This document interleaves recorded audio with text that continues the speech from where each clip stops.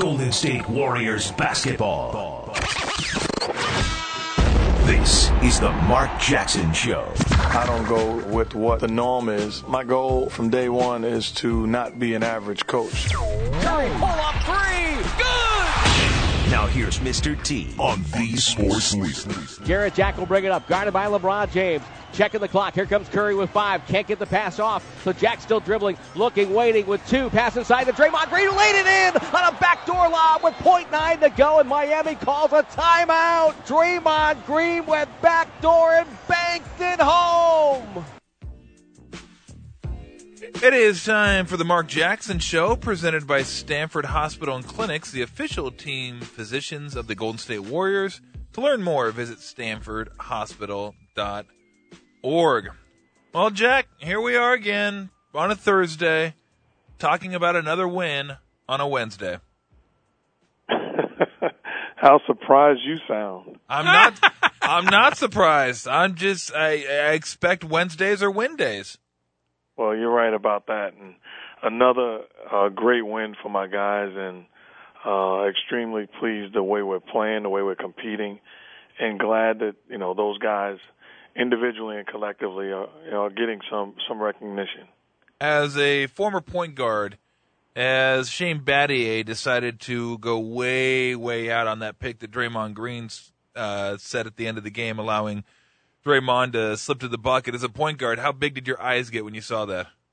Well, pretty big, and the credit really goes to the weapons that Steph and Clay are coming off those down screens. There's a play you see every single night in the NBA, so it's not like we just created an incredible play. It's just options that you have off that play, and both of those guys did a great job of selling it, and Jack and Draymond did an excellent job of executing their part. Now, if you were coaching, let me just ask you, and I'm not going to ask you to coach the Heat, but philosophically, when you see a play like that and you have a great shooter coming, let's say at the end of the game, and you want to make sure that shooter doesn't get the shot, because in my mind, ideally, if you're going to have Battier jump out and Ray Allen trail it, then you're going to ask your big guy to come from the weak side and at least try to get in that passing lane and give Battier a split second to get back to his man. In looking at that, do you think Battier jumps out a little too hard on that? The big guy was supposed to come over, didn't come over. I mean, if you're looking at your team doing something like that, what would be the defensive rotation?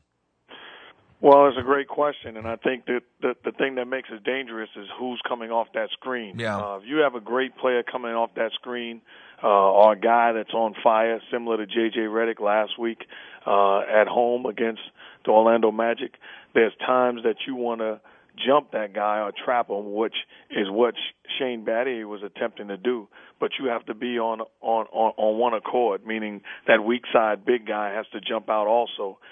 It's important the problem is that Shane Battier did it prior to the catch or prior to the pass.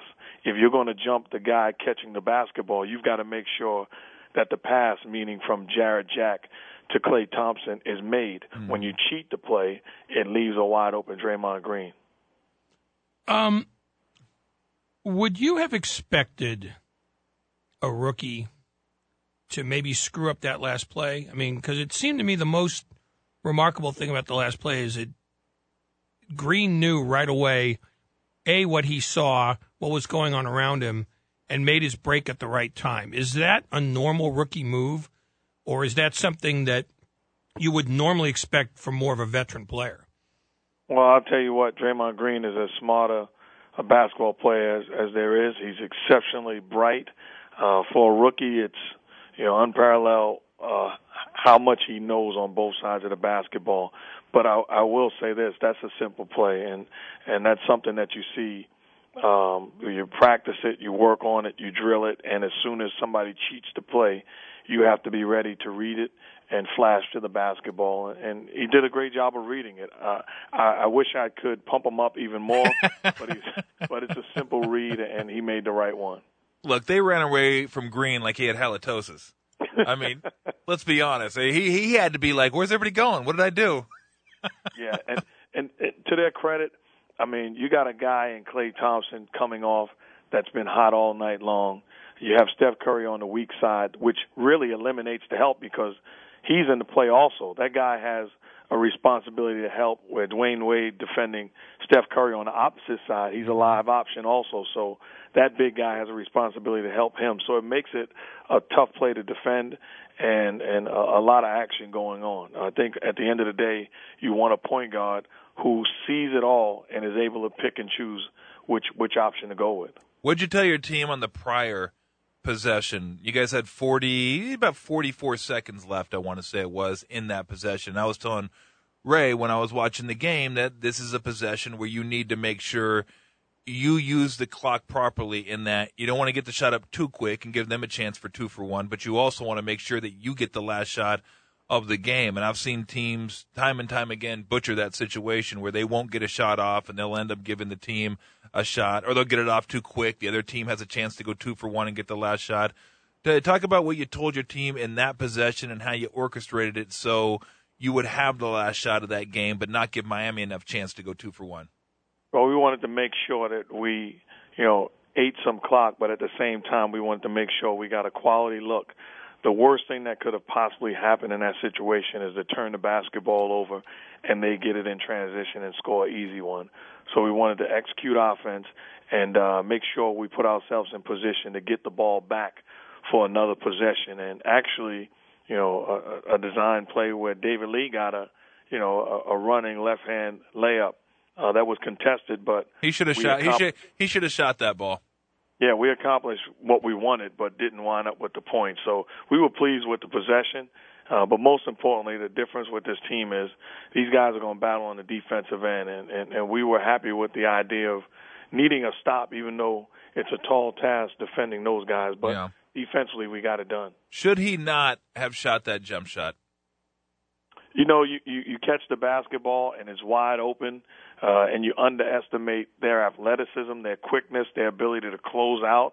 So he has an open jump shot, turns it down, and then he has a contested layup. I think it's a read, and I have no problem with the read he made. Yeah, because I always – and that's one of the things that Nelly always said was – and it made sense to me.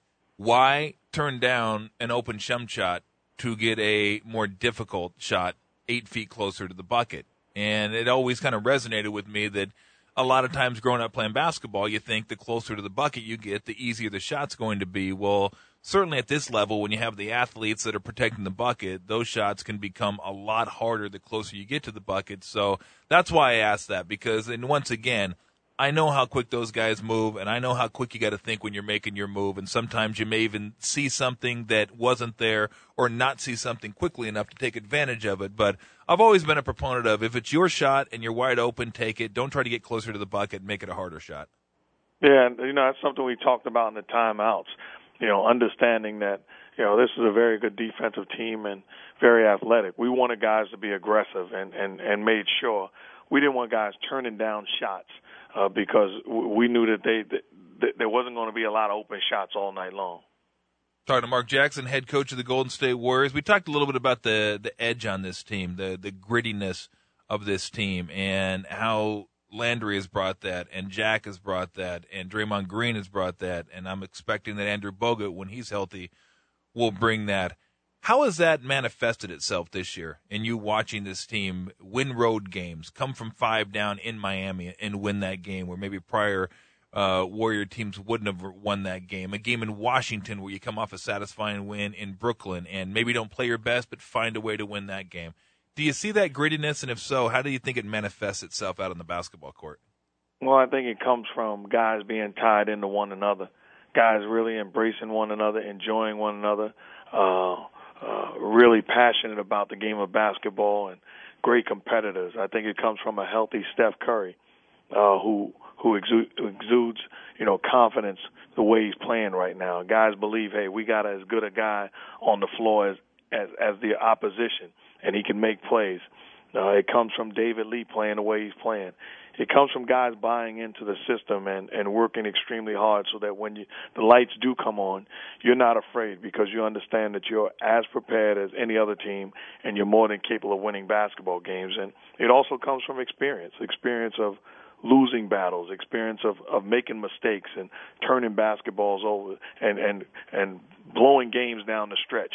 That's how you learn how to win. And the fortunate thing for us is it was a quick process. It seemed forever, but we have arrived, and it's important for us now to make sure we continue with this mindset and don't think, it's just going to happen. It's going to happen because we put in the time and effort. Is there a difference in your mind between winning as many close games as you have and winning so few by double-digit margins? Is that better in your mind because it makes your team tougher for all 48? Or could you use a blowout now and then? Well, in an ideal world, you take a blowout and you'd give the guys on your bench who's sacrificing, who's supporting, who's working extremely hard, you give them a chance to play. That being said, we're not a team that's going to blow folks out. We're a team that's going to have to execute, compete, defend, take care of the basketball, and win ball games. It's not going to be blowout city. We're not running away with stuff. We're playing without, in my opinion, two of our top 5 players, and certainly two of our top 7 players that can't be debated, and Bogut and Rush. So we have to do it collectively, and we'll take wins by any means necessary. So essentially, we don't know how you're doing this. Well, I tell you how we're doing it. If you got guys that buy in, that work their tails off, and that's committed on the defensive end, and refuse to let go of the rope, then great things can happen. And I wish I had a total explanation. I just thank God for the privilege of coaching this team, because it's amazing what has taken place so far this season. I'm absolutely speechless. And rebounding. I mean, you guys are consistently rebounding. Road, home, small lineup, bigger lineup with Festus out there. And I think that, to me anyway, Jack, it lends itself to the grittiness a little bit, is that guys like Jack will get in there and battle for a rebound. We know Landry will battle for rebounds. We've seen David Lee. Hell, last night he had a double-double at halftime. Draymond Green's rebounds per minute have been off the charts. He's like one every 2.6, 2.7 minutes. And for those that, keep track of that stuff, 1.3 is usually your elite rebounders, one every 3 minutes. So I think the aggressiveness and the pursuing of the basketball has been contagious too. Well, I go back to that Denver home game where we lost it because they dominated us on the boards. Mm-hmm. We realized that night that if we don't rebound collectively, we're not going to win ball games. And we were embarrassed by it. We were disappointed by it. And we realized that we can't depend on David Lee or Carl Landry or Festus Elliott. We had to do it by committee. And since that game, we've had our smalls, we've had our bigs, everybody rebounding the basketball. And it's amazing when you look at the front lines and the teams that we're battling, and tonight in and night out come out where our rebounding numbers are awfully impressive. Hey, before I let you go, Jack, I haven't watched most of the games. Some of the road games we're doing the show here, so I can't pay complete attention, but you seem very calm on the sidelines. I know you're not, and I know you've never been a yeller or a screamer, and I knew that because you played with me and you didn't yell and scream at me a whole lot. So I figured at that point you probably were fairly calm. Do you know when you're upset? I mean, do you get upset? How does that manifest itself with you on the sidelines when you were not happy with what you see? Because I mean, I know you're more of a teacher than a yeller or a screamer or a button pusher, but are there times where guys won't do what you're asking or refuse to do something or aren't listening to you that you do get upset? Well, I don't have times, fortunately, where guys refuse to do what I'm asking. Mm-hmm. And I'm a guy that understands when people make mistakes, they miss assignments. We have a group of guys that's committed. They understand that they missed assignments. And, I mean, to compound that with yelling and screaming at them, to me, makes no sense. Let's talk about it. My guys know when I'm upset. We discuss it. I'm not going to, like I said when I took the job, I'm not going to lose my hair. I'm not going to go gray, and I'm not going to be stressed out. I'm going to develop some guys, and we're going to do this thing together. So there's no need in me ranting and raving. I'm part of this group, and I'm thoroughly enjoying these guys getting so much recognition and accomplishing our goals, and we're not done. Can you at least kick a chair, like just one game? I'll make your show interesting, right? That'd be so awesome. The lines will be off the chart. Or just get tossed. Get in Joey Crawford's grill one night. I got it. I may just hire Tobin as an assistant, and just for that one game, so he can air it all out. Oh, it'll be awesome. You know what I'll do? I'll wear a Duncan jersey and taunt Joey Crawford. That's what I'll do. I'll just laugh at him until he throws me out. I don't think it'll take long. Oh, I'm sure it wouldn't. Hey, Jack, really good stuff. Congratulations on the road trip so far. I know you got 2 more to go, and then I want to let everybody know Tuesday night the Warriors come back home, and we'll be giving out a pair of tickets to head over to the Oracle and check out the Warriors. Really good stuff. I haven't seen stuff like this around here in quite some time. So congratulations, Jack, and we'll look forward to talking to you again next week. Thank you, guys. Appreciate you having me again. All right, Coach. Take it easy, man.